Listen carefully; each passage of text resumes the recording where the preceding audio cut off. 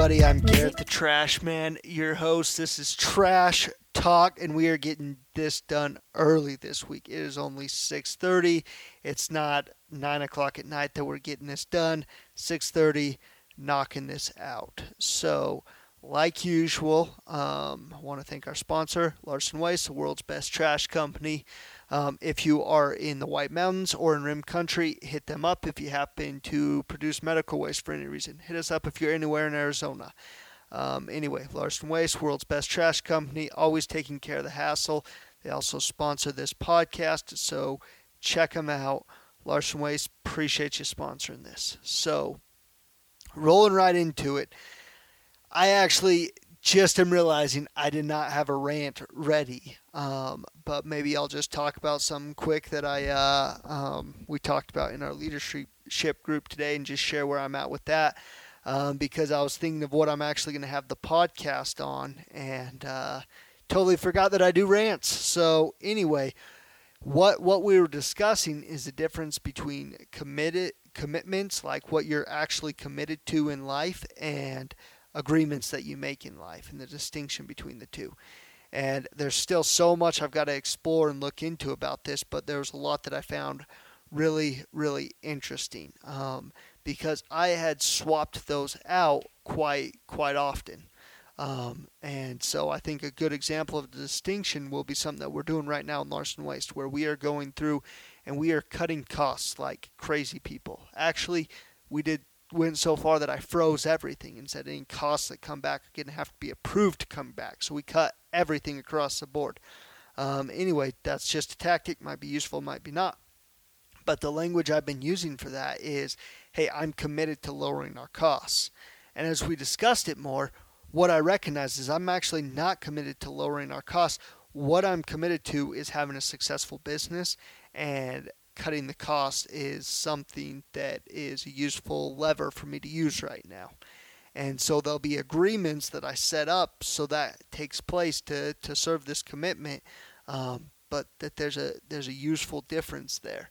And so what I realized, the person that we were having this meeting with, Brandon, he's the CEO of Onticor, something he said was, most people aren't committed to very many things. And actually, most people are committed to not being committed to things. They'll say yes things, do agreements thing, but they're not committed to very many things. And so something that I'm right in the middle of that I'd encourage everyone to look at in their lives is I'm looking at making a list of everything I'm committed to. And that's really forced me to think about things like, am I really committed to this, or is this just something that leads me to something else? And it's a super useful practice, so I invite everyone to take a look at that and see what they're committed to. So that's what I've got for today on my rant. But I've got more with what I want to talk today, which was sales, which we've done podcasts on sales before. And we could do, there probably is whole podcasts that are just on sales. It's such a wide and awesome topic, and I believe wholeheartedly in what Grant Cardone says. I don't know if any of you guys have read that book. It's called Sell or Be Sold. He's got a lot of great books, so that's one of the best ones, and it's so true. It's essentially that you're always being sold or you're always selling, and that's really a truth to that. And so in sales, there's so much we could talk about. There's like who you're being in that we could really talk about, where you're in the sales. But I really wanted to keep this podcast really tactical. Any of you guys that follow me on social media, it's Garrett the Trash Man, Garett, the Trash Man, across any of the platforms. I put a post out this week, and it was just a quick 60 seconds of sales, which I've been doing a lot of, because Payson, we are now in Payson. We've been in Payson for the first year. We're not leaving Payson, so call and sign up. But I've been doing a lot of sales calls with that. So we've got a great marketing funnel that's bringing in these leads to me. And so I hop on and I make the calls. Now, real quick, gotta see what Adam says. If you were committed to one thing, would you not make... All right, Adam, I'm going to have to bring this closer. It says, if you were committed to one thing, would you not make a step through one thing to get to the what you're committed to. Yeah, I agree with you, Adam. There might be a lot of things that I'm committed to, or things that lead to what I'm truly committed to.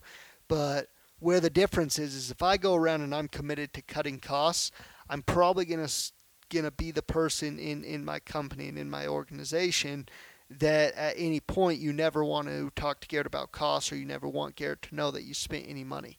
And that isn't what I would want. What I would want is that people understand that that's a tactic that we're using to get to something that's serving really what we're committed to.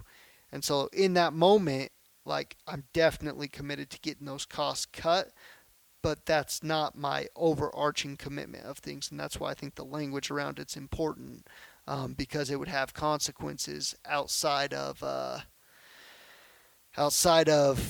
that little sphere of cutting costs that I wouldn't want. So anyway, appreciate that, Adam. Let me know if you agree or disagree.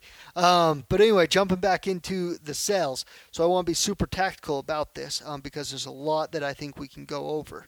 And so anyway, first thing I want to talk about with the sales. I said this on that post, and I think it's definitely true. I just experienced it about 2 hours ago when I started hopping on these sales calls. And it was the first sale call to make is always the hardest. And like I said in my post, it doesn't matter if that's the first sale call of your life, that you're officially a salesman, or if it's the first sales call of the day. That's always the hardest. It's so crazy. For years I've been doing sales now, every day. There's in some form or another, but still that first question, that first call, that first knock on the door, that first anything like that, the first one's always the hardest. And then once it's going, you're like, oh, it's good, because you build up this story, and like you just have to overcome that every time. So just force yourself to do that first one. It's kind of like when you get out of bed. If you lay there and you think about it, you're probably going to fall back asleep. You might put the snooze alarm on. If you'll just get out of bed before you have time to think, it's so much easier. And that's what you got to do with the first sales call. Just get in there, dial the number, get going on it, because the second one will be easier, third one easier, fourth one easier, fifth one easier. Then you'll get a sale, and then the sixth one's way easier. Which leads me to my second point. The best time to make a sale is directly after you have made a sale. That momentum will carry over. So much about sales is just energy transfer.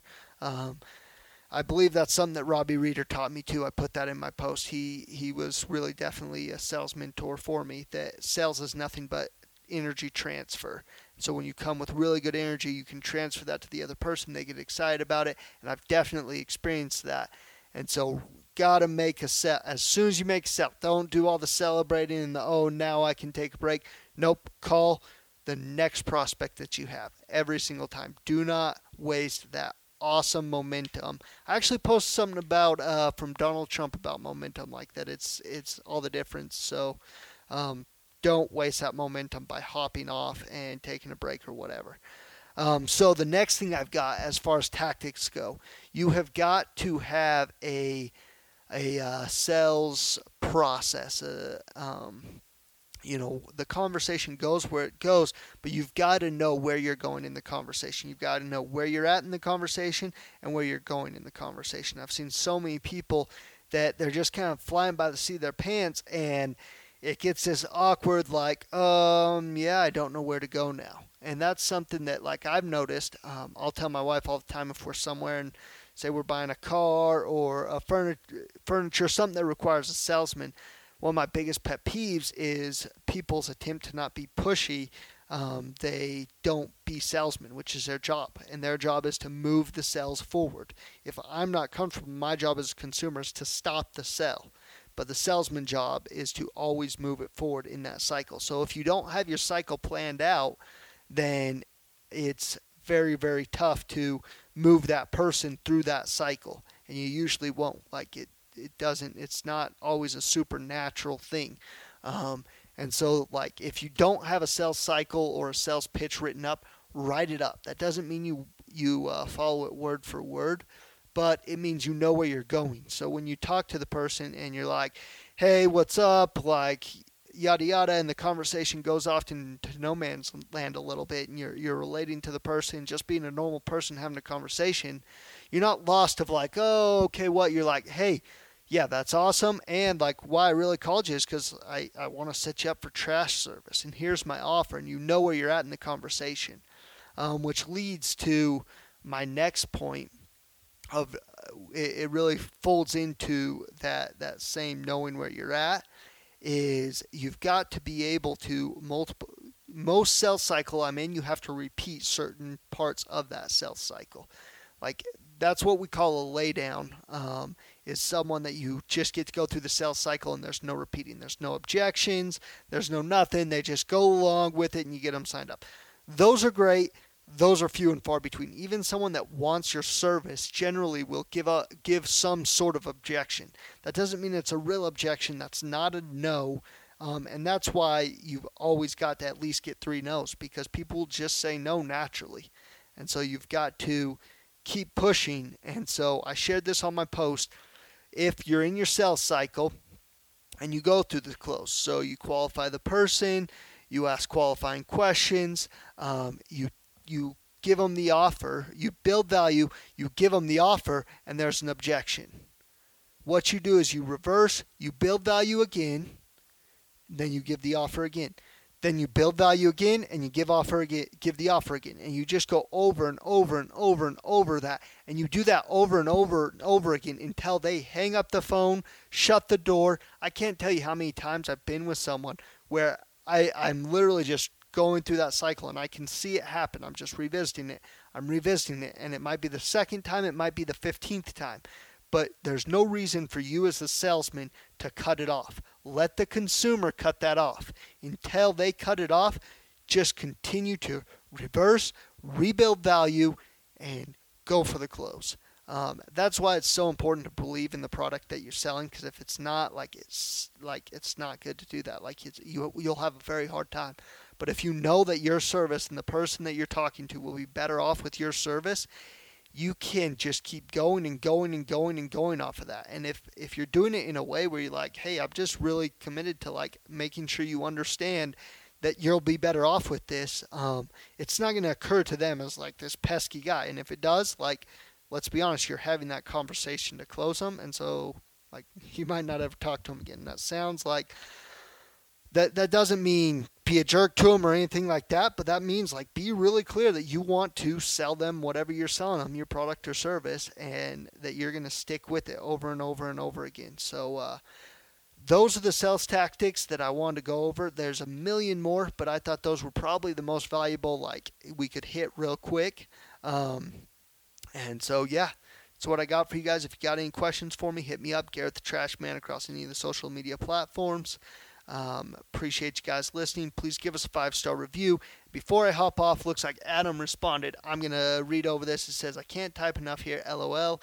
I just feel like even when you have an end goal, you're going to come across some things you don't expect, and how you handle it will determine what you're doing.